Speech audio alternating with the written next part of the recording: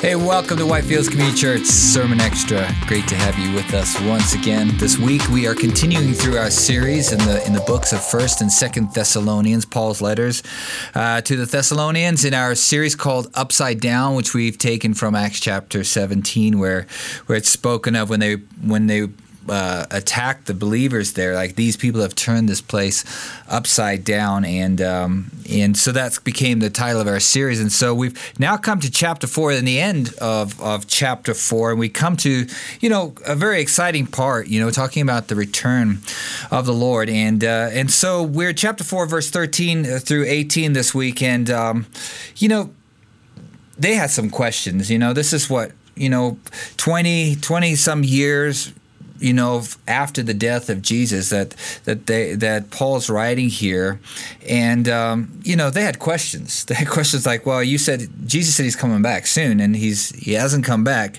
Well, we're 2,000 years after that fact, and Jesus has not yet returned. And and there's sometimes within people they kind of get, well, is he going to come? Why hasn't he come? Does that mean God's promises are true? And, there's a lot of questions, a lot of doubt. And, Satan uses that, of course, to rile us up. And so you had a few takeaways from this particular thing on Sunday that you could share with us.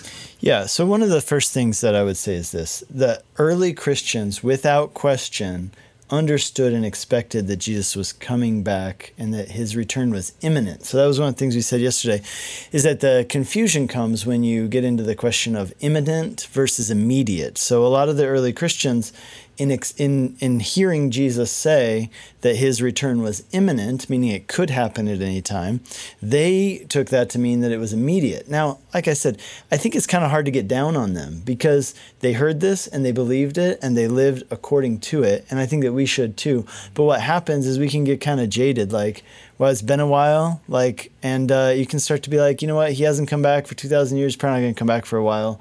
Anyway, they were getting that same problem back then. They were like, hey, is Jesus even coming back? And it wasn't just the Thessalonians. We see that like in Peter, one of his letters, he addresses the same thing. Like, people are like, hey, you said the coming of the Lord is going to happen, and he hasn't happened yet. And Peter's like, hey, chill out. Like, a day with the Lord is like 1,000 years. 1,000 years is like a day. What he's saying there is just simply that, hey, look, the Lord counts time differently than we do, and he's not slack in keeping his promises. He will come back. Now, you might ask the question, and people might ask, well, was Jesus kind of just leading them on? Was he kind of like misleading them almost into thinking that he's coming back within a couple months or years or decades, and he wasn't really even intending to do that? I would say that what Jesus wanted is that he knows our nature, right? He knows how we work. If he tells people, hey, I'll be back, you guys carry out this mission, I'll be back in 2,000 years, people will be like, oh, we've got 2,000 years, like we can take our foot off the gas. And the idea of like his return being imminent, this is a thing that goes through all of Paul's letters, right? The Lord is at hand, right? The coming of the Lord, it could happen anytime. Therefore, live in light of the fact that the Lord could show up at any time, and you want to be found doing his work. This is a key theme in Jesus' talking. Whenever he talks, he talks about virgins being ready. He talked about the servants, and the master goes away and could come back at an unexpected time, so make sure that you're being faithful with what you've been given. In other words, this sense of imminence and immediacy, this sense of urgency is very crucial to how Jesus wants us to live. And the fact is that his return, this is not a peripheral issue to Christianity. I think sometimes it's treated that way. Like, people are like, oh yeah, we talk about Jesus' death, Jesus' life, we talk about Jesus' resurrection. But for the early church, if you notice this, if they focused on anything of Jesus more than anything else, they focused actually less on his death. They did talk about, of course it's key, his atoning death, but they talked so much about his resurrection and his return. And I think that we need to keep that in mind, and we need to be balanced in the way that we think about Christianity. The gospel message isn't just what Jesus has done for us. The full gospel is what Jesus will do for us also when he returns. As I mentioned yesterday, the second coming is actually mentioned 8 times more than the first coming was prophesied. It's a really big deal and is not peripheral. It wasn't peripheral to Jesus' teaching. It wasn't peripheral to the early Christians' beliefs. And it should be dead center in our thinking, in our hope as Christians. one of the things I said, I didn't include this in our sermon on Sunday, but I believe it's true. And I just didn't go into it because it's kind of I didn't want to confuse people with technical terms, especially since we were doing kind of outreach service out in the park. But I would say this, all of Christianity is eschatological. All of Christianity is eschatological. Now, sometimes when people think about eschatology, they think end times, timelines, and stuff like that. And that is part of eschatology. But eschatology is bigger than that, right? Eschatology means the study of the things that will happen, the final things, the study of final things.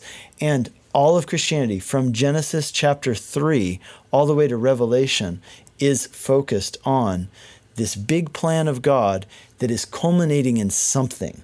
And we call that something, in theological terms, we call it the eschaton, which is the word means in Greek, the final event. And so eschatology is just the study of the final event, which is the return of Jesus, right? Setting things right, the new heavens and the new earth, heaven, hell, the final judgment, all of these things. And we should be very focused on that because all of Christianity, in a way, the very hope that we have is eschatological in nature. Jesus is an eschatological Savior. Our hope is an eschatological hope. Totally. And I think one of the words I picked up on there when you were talking is the urgency. And I think for them, one of the things Paul had to write to them about was they had lost their urgency, not for necessarily the return of Christ, but for the gospel. Mm-hmm. Like Jesus is, his return is imminent. We need to have an urgency about the things that are important.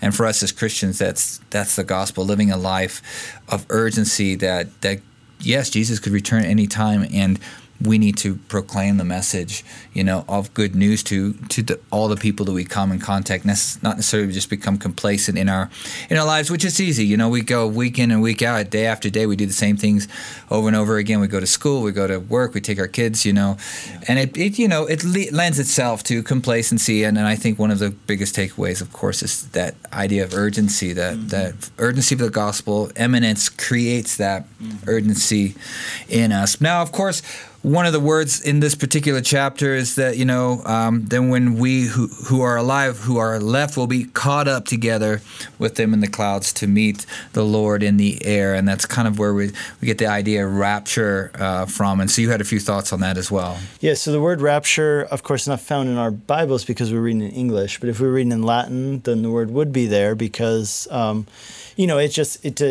give a title to a doctrine, it just sounds better to call it the doctrine of the rapture as opposed to the doctrine of the catching up or the snatching up or whatever you say. Here's the thing I would say about this. Sometimes people are like, hey, I believe in the rapture. I don't believe in the rapture. I got to be really clear.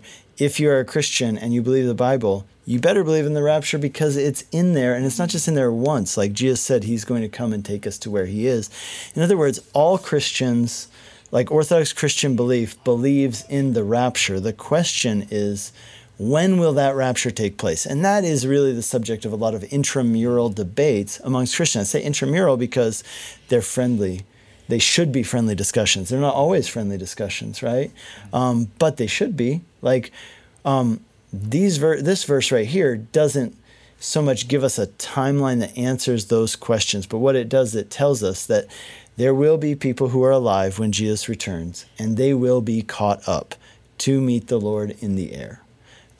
And to believe the Bible straightforwardly is to believe that. And again, we call that the rapture because in Latin, that's the word rapio, which from where we get our word rapture. It just means to be caught up. Mm-hmm, totally. And I think it sends itself back into the idea of imminence and that eschatology that we've been talking about. And I think that's the most important takeaway, is that we need to live a life that worthy of the imminent return of Jesus Christ. And so great thoughts on that. And if you missed our sermon on Sunday, you will catch it at whitefieldschurch.com, and you can download it from there. Of course, we're on Spotify and also Google Play. On Apple Podcasts. Apple Podcasts as well. So we're all over the place, Facebook and Instagram, and you can send your questions in, your comments, listen to the podcast, subscribe, YouTube, ring that bell, and you'll get notifications every time we put up a new video. So it's great to have you with us this week. We look forward to seeing you again. God bless.